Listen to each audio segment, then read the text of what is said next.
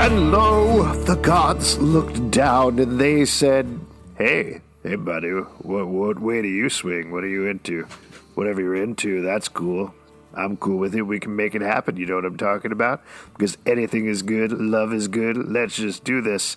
And this is American Godcast. I'm Alex. I'm a long-haul trucker who also happened to be staying at the Peacock Motel, and boy, did I get an eyeful. I'm Justin. I'm Pete. And we are going to be talking about the 8th episode of Season 3 of American Gods, the Rapture of Burning Requisite. Is it Season 2? 3. Oh, really? Right? Missed the whole season there, huh, Pete? Yeah, I guess so. Oh, boy. I like that you're checking your notes. Like, wait a second, let me just double check here. Season 3. Okay, check seems to check Checks out. Wait, just to double check, did you watch Season 2, Episode 8, Pete? Yeah, the Rapture of Burning. Okay, that's Season 3, Episode 8. I just want to make sure you didn't watch a season back, if that's what you want to talk about. We're going to get into it, and for all of you, 6. hopefully you watch the Rapture of Burning, because we're going to go through a ton of spoilers here. We're not going to talk about every story point, but we are going to talk about some favorite moments. So, quick recap here. We basically have a couple of trains running. The main one is Salim and Laura, as mentioned, go and stop at the Grand Peacock Inn. Let's have it in a big omnisexual jamboree. Salim, yes. Laura both work out a lot of their shit at this hotel.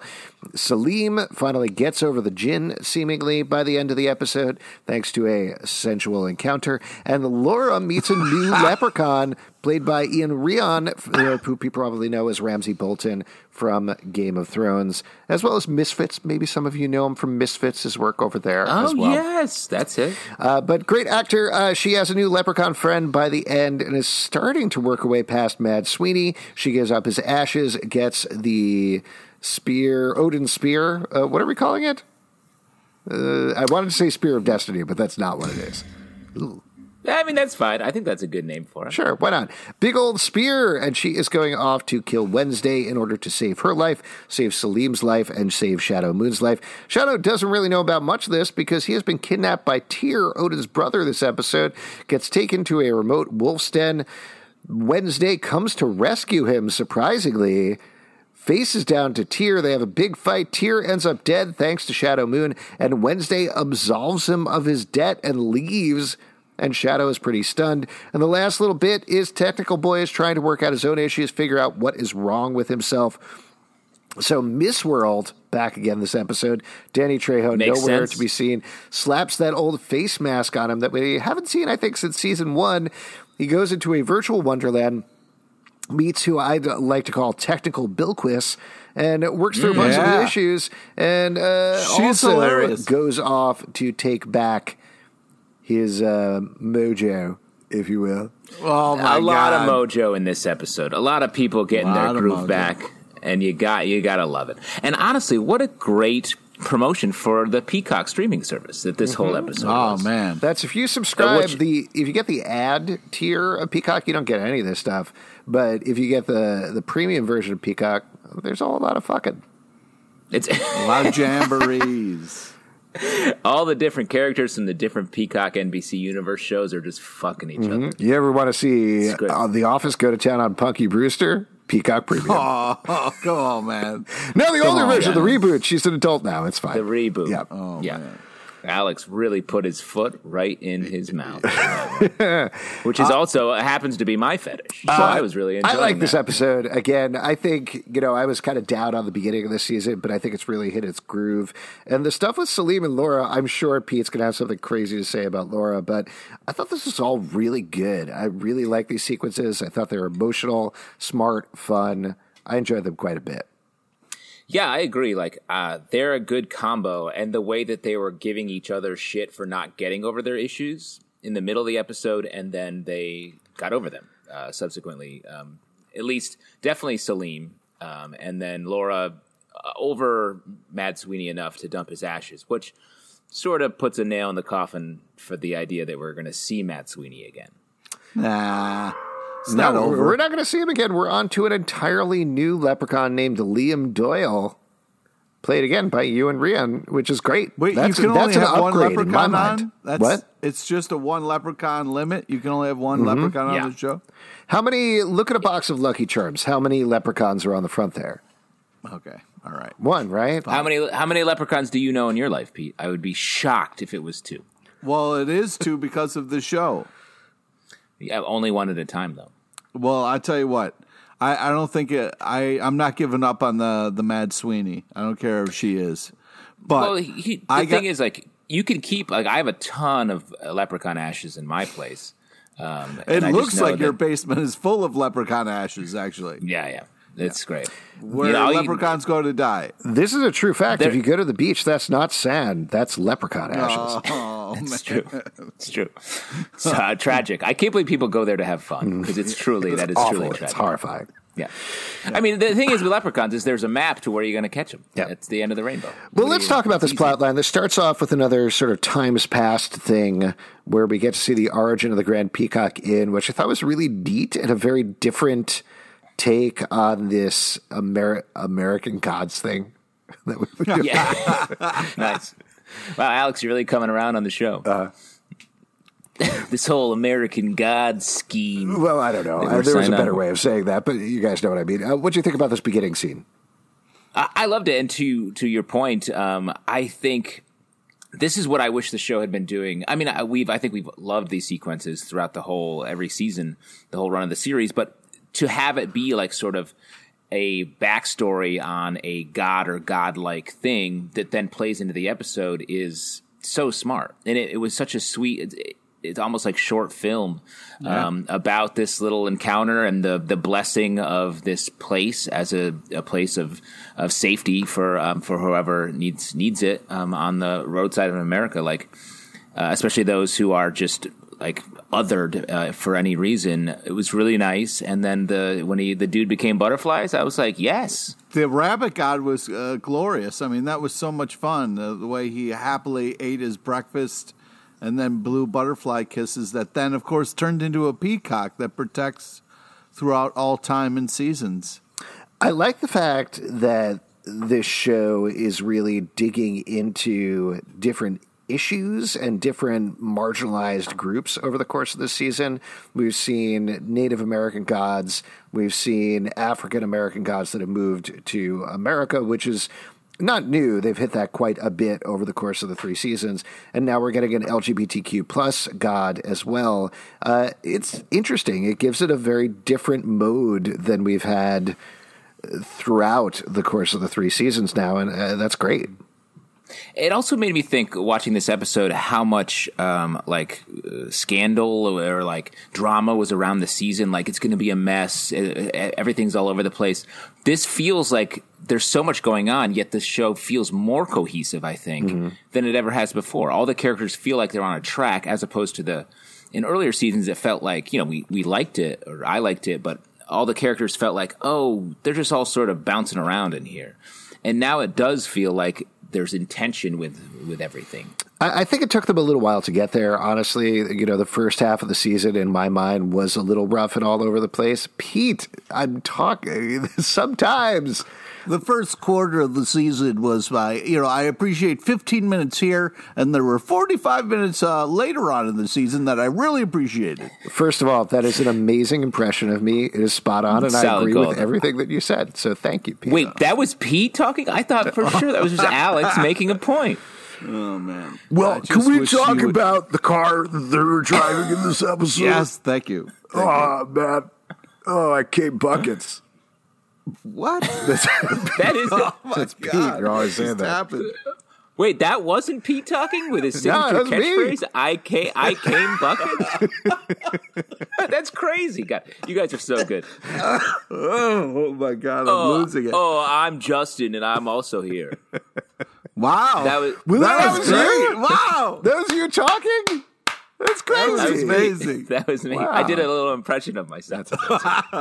You really are classically trained. That was so good. I believed it was you. It took a little while to get here, but I do appreciate in the last couple of episodes that they really have figured out this new rhythm for the show. It does feel like a different show. Like we talked about, I think maybe even as far back as episode 2 or 3 of this season, there's more of a typical TV feeling of it with some flourishes in terms of the visuals.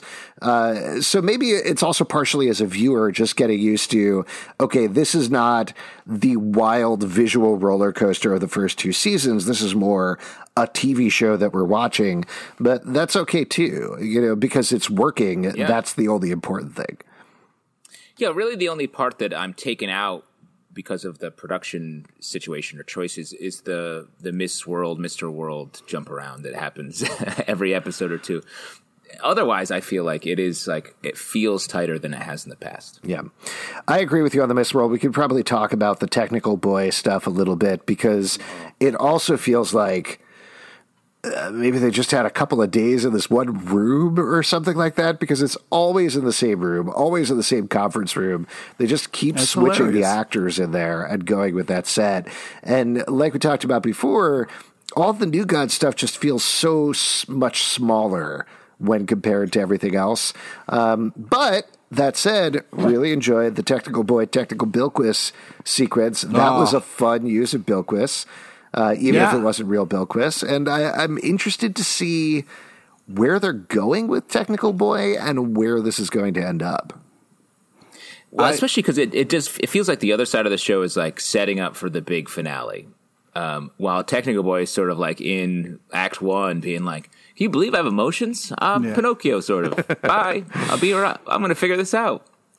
But it's also kind of like, I like the struggle of it because it's kind of like a classic dude move to be like, I don't know what emotions are. I'm having problems, And I really like the kind of like young, hip Bilquist who's got all the answers and is like, does the subconscious have to do everything? I thought that was really fun.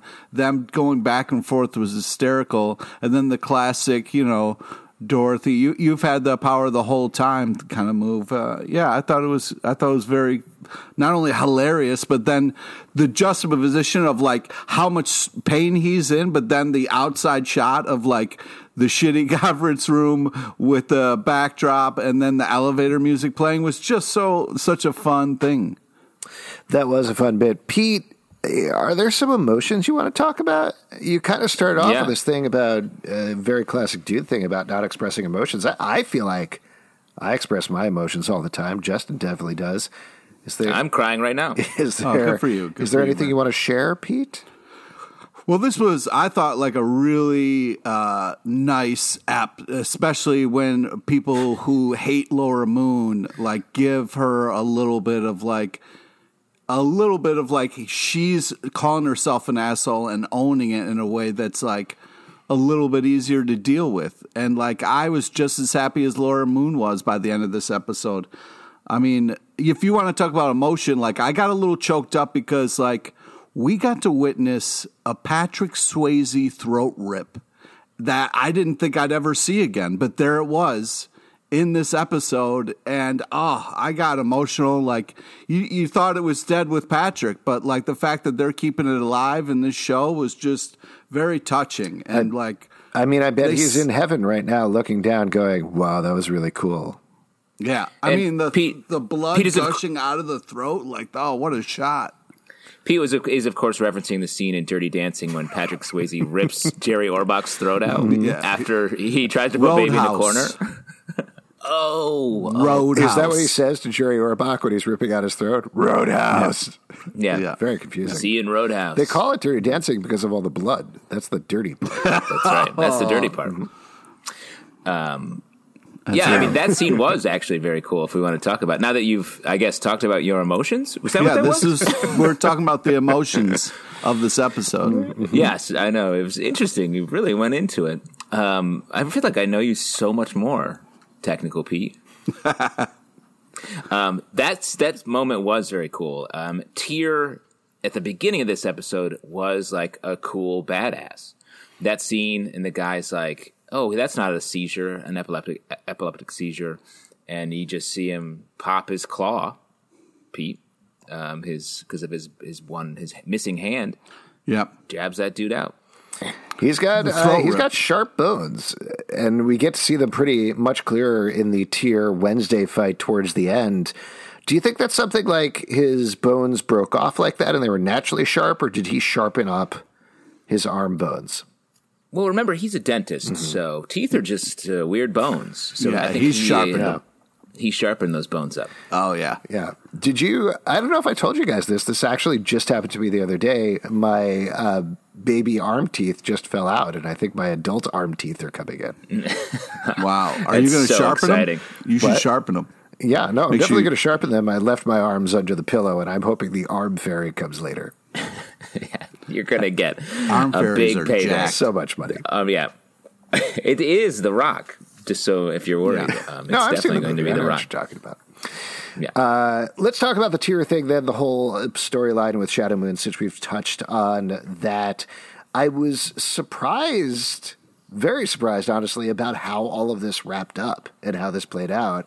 It felt like Tyr was taking Shadow to the wolf's den to make him into some sort of sacrifice, but it wasn't. Wednesday saying, cool, let's do this. I'm going to kill you. Great, Shadow Moon, you're good. I felt like Shadow Moon at the end there. I was kind of stunned and shocked about how this turned out because we're so used to Wednesday coming up with a turn there, but this really felt final, if anything. I think after Demeter's death, like, he has been, like, I don't know, maybe trying to do better, it seems like, with Shadow Moon, or maybe he's just, like, I don't know, but, like, that move of just, like, peace out, good luck with your life, you're no longer in my, debt or whatever. I just want to say before you say it, Justin, we record this on Skype, and watching your face, you're just watching us like, you fucking rubes. I was gonna, the words I was going to use was, you two dopes, you goobers, you're believing Wednesday? You're like, oh yeah, you're right, he's done. I bet we'll never see him again. He's out of here. He said, get rid of the car. That's his last line on the series. After he said that, they were like, that's a wrap. They put him away. Thanks. This show's We're over. good. We don't need Ian McShane anymore. Yep. We're done with him. Thanks for coming. Well, what was your take on the storyline then, Justin? So I thought it's great. I mean, it occurred to me, like, Odin is such a Loki. And it's interesting how they're from the same mythology, but Odin is just the Loki of this show. And he lies to Tyr right in front of him. And then he's like, okay, here we go. Let's go. We're going to kill you. I'm going to kill you.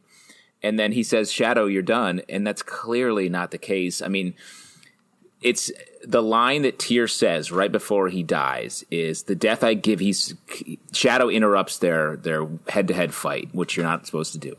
As we all know in the bar fight rules, which we've all been in many bar fights. Sure. Pete, Alex? Yeah, all the time. Even during COVID, we just go to the bar and fight. Well, I just sort of swing my arms around and it doesn't touch anybody because we're all safely 6 feet away from each other.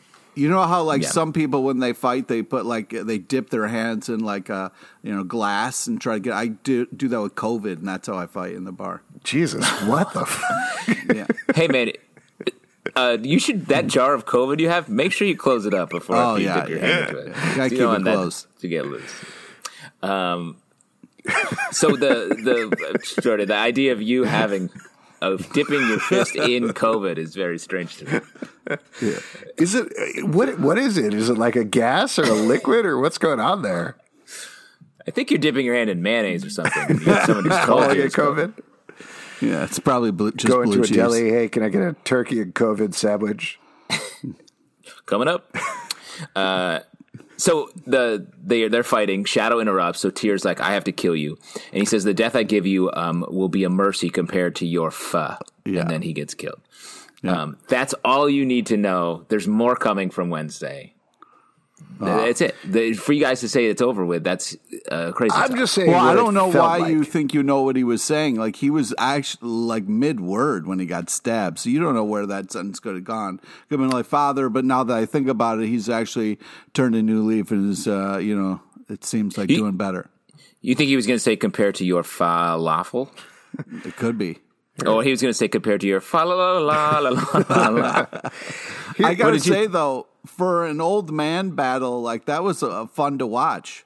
That I was like, fun I to don't know watch. if I want to see these two old guys fight, but then it was pretty badass. I appreciated that Dennis O'Hare seemed to maybe actually learn the fight choreography while Ian McShane sat that out very clearly. Yeah, 100%. And also, I was like, "Oof!" If I were these two guys, I would have sent younger versions of myself to do this fight because they looked a little rickety. Yeah. You saw the bones wobbling on that fight. Do you think this was a two-hander con job? Like, is Tyr actually in on it in some way, whatever Wednesday is trying to do, if it is a con job, which it probably is? Or was this legitimately Tyr was killing Wednesday's followers, Wednesday took him out of the equation, killed his brother, and then is moving on with whatever the next step is? It seemed like his gripe was legit. And yeah, if I got my hand bitten off for my brother because he like did some like just passed it off to the next person, I'd be pretty upset about it. I think it was definitely a real fight, and here's the connection to the rest of the episode. The other half of the show is about Salim and Laura moving on from their feelings that they have, their lost loves. And Tyr was unable to move on from his feelings for Demeter, and then she vanished because of Wednesday's involvement. He'll never get her back, so he is that flipped him, and because he hasn't moved on, he died. Yeah. Interesting. I think that's not explicit, so they don't really say that, but to me that it makes a lot of sense to have these stories happening at the same time based on what we've seen of the season. No, I think that works as a theme. I like that. What else can we talk about here? We've kind of ran through all three storylines, but are there any particular bits that you guys wanted to call out? I just wanted to just bring up Douche Canoe, cool new Billquist or tech Billquist use of the English language was just on such a nice level, and I had to pause after Douche Canoe and get myself back together and then hit play. That is a very, like, if Pete, if you told me, oh yeah, I wrote one episode of American Gods this season, and I was like, no, you didn't. You were like, watch. And that the person throat come on. And when Billquist said douche canoe, I was like, that's got Pete LePage's hands all over it. Oh, that was just glorious. I want to talk through the rest of the Laura stuff a little bit more, and just all the stuff that happened at the Peacock Hotel, because Laura and Liam, I thought was just fun. He finally shows up at the end. The whole end of the episode felt like a 90s like indie comedy a little bit or something. Yeah. The way the music came up and she was strutting off. It was really nice. It's called The New Leprechaun, and the tagline is, she thought her luck run out until. Yeah. I guess you can get lucky twice. Pete, you want to throw out a slogan or anything? Tagline? I'm not going to. You guys are on your own on your douche canoe. I'm not going to join you. He's a four-leaf clover. Ooh, good. That's good. It plays better in text, but I'll go for it. Thank you. You were saying about the actual storyline, Justin. Oh, no, I was going to do something about a pot of gold, but you're probably right. We can move back to actual commentary. The tone of the way this episode sort of through the Peacock stuff I thought was interesting, and then the whole like the play when we got to really experience what it was like inside the Peacock. It was a place of safety and peace, sexual freedom. Leave your shame at the door. Like that whole thing was great. The music I thought was again such a weird choice. It was sort of like calming. It felt very 90s throughout the whole thing. So tonally to have all this like crazy God fighting happening on one side, and then to have this like very like chill, I got my spear to my murder spear on the other side, I thought was an interesting juxtaposition. Yeah, I like the stuff with Salim. This is not to compare another show, but here we go. Well, I know, Pete, you've seen Doom Patrol. I don't think you've seen Doom Patrol yet, Justin, but there's this amazing episode with Danny the Street in the second season where they go there, and It's not nearly as explicit as what's going on here with American Gods, but there's a lot of stuff with Matt Bomer's character, Negative Man, where he's also very tight. Like, he doesn't accept his sexuality. He's not sure about it. He's not sure about being out there. And there's this incredible sequence where he finally lets go and has this whole dance party to Kelly Clarkson on Daddy of the Street. It's magical, like tears in everybody's eyes while they're watching it. And I couldn't help but think of that while I was watching this, because this is great and beautifully filmed, and I love that emotionally that Salim got to this place. But there was something slightly weird about the fact that, well, he's got to get boned once and then he's totally fine. Yeah. Well, and I think I rationalized that because I agree. I did like the sequence. It was less about his feelings for the djinn were tied up with his feelings about himself and coming into like his sexuality in a real way. And so I do think he was using the djinn not being there as a little bit of a cover for not really getting with himself and being able to figure it out. So I do think it made a little more sense that he was able to, like when he lost the sweater, he was able to be like, I am who I am. And I to end with him praying, I thought was interesting. And it's sort of a sign of accepting himself, because he said that he used to think God made him this way, and love is love, sort of. And then because of what happened with the djinn, he sort of lost that. It was a fun flip to have praying be the thing that you go back to. Mm-hmm. Yeah, I like that quite a bit. I thought that was a very smart choice. Pete, any other moments you wanted to call out? Yeah, there's a bunch, but I just wanted to say that, like, it was tough because Salim always just really amazing. More people need to listen to Salim in the show when he talks, but the way that he and Laura were able to kind of go back and forth a little bit and say I love you was very nice. And like the part where like he completely lost the sweater was such an interesting moment where he didn't care, but then there was like a moment where you thought like, oh man, is he going to lose his shit because like what happened to the sweater? But it just ended up being like a nice, like, no, I don't need the sweater anymore, kind of like letting go of the djinn, which was tough because I was pulling for that relationship for so long. And I'm happy that like he's moved on and seems to be doing great.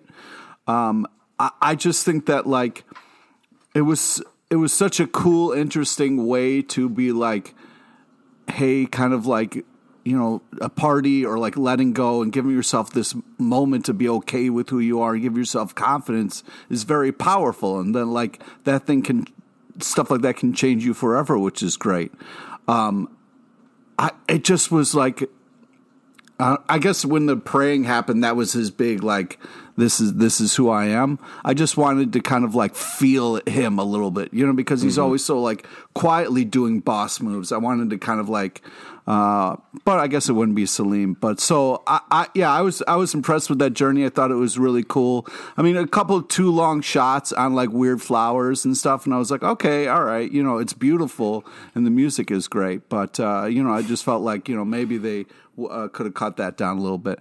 But anyways. You hate flowers. Well, I just like, I get it. Like, you know what I mean? Like we're in this kind of like tripped out space time thing. Like show me a couple flowers, you know, a bunch of fun people having. Yeah. The other day you got arrested at that greenhouse, right? You went in there just arms slathered in COVID, punching everything you could. I remember that. Well, I mean that was a different kind of fight. But anyways, and I should take a note here and to only send Pete edible arrangements from now on. When I want to send. Yeah. Otherwise, it's gonna get weird. I call flowers inedible arrangements. But I mean, that's cool. That's cool. That must be fun when you bring that home for the old wife. Here you go. Here's an inedible arrangement. She loves it every time. Punches you right in the throat. But, you know, I also think Salim acted pretty innocent for a lot of it, but like he called to get the bed repair. You know what I mean? Like he knew what he was doing. When he called down the front desk and was like, you know, my heart-shaped bed won't stop a rocking. Can you please come up and help me with it? Can you please come up knocking? Yeah. I mean, Kai's a hot bellboy, of course. I mean, Kai knows what he's up to, and once Kai looks at you, it's go time. You know, Poor Saleem didn't stand a chance. Couple of little things I wrote down. I love the line, "You don't trust the guy who refused to kill you, but you fell in love with the guy who did." Yeah, that was so great. Very nice. Also, when Wednesday disappears and Shadow yells, "No, fuck you," and then tells the moon to fuck itself as well. Very funny. Very good. Yep. And what do we think is going to happen now that Shadow has decided to go to Jacksonville? What's going on there? That was weird. I mean, we've all been at a bus station and seen a Florida poster come to life. That's a tourism technique that they've been using for years.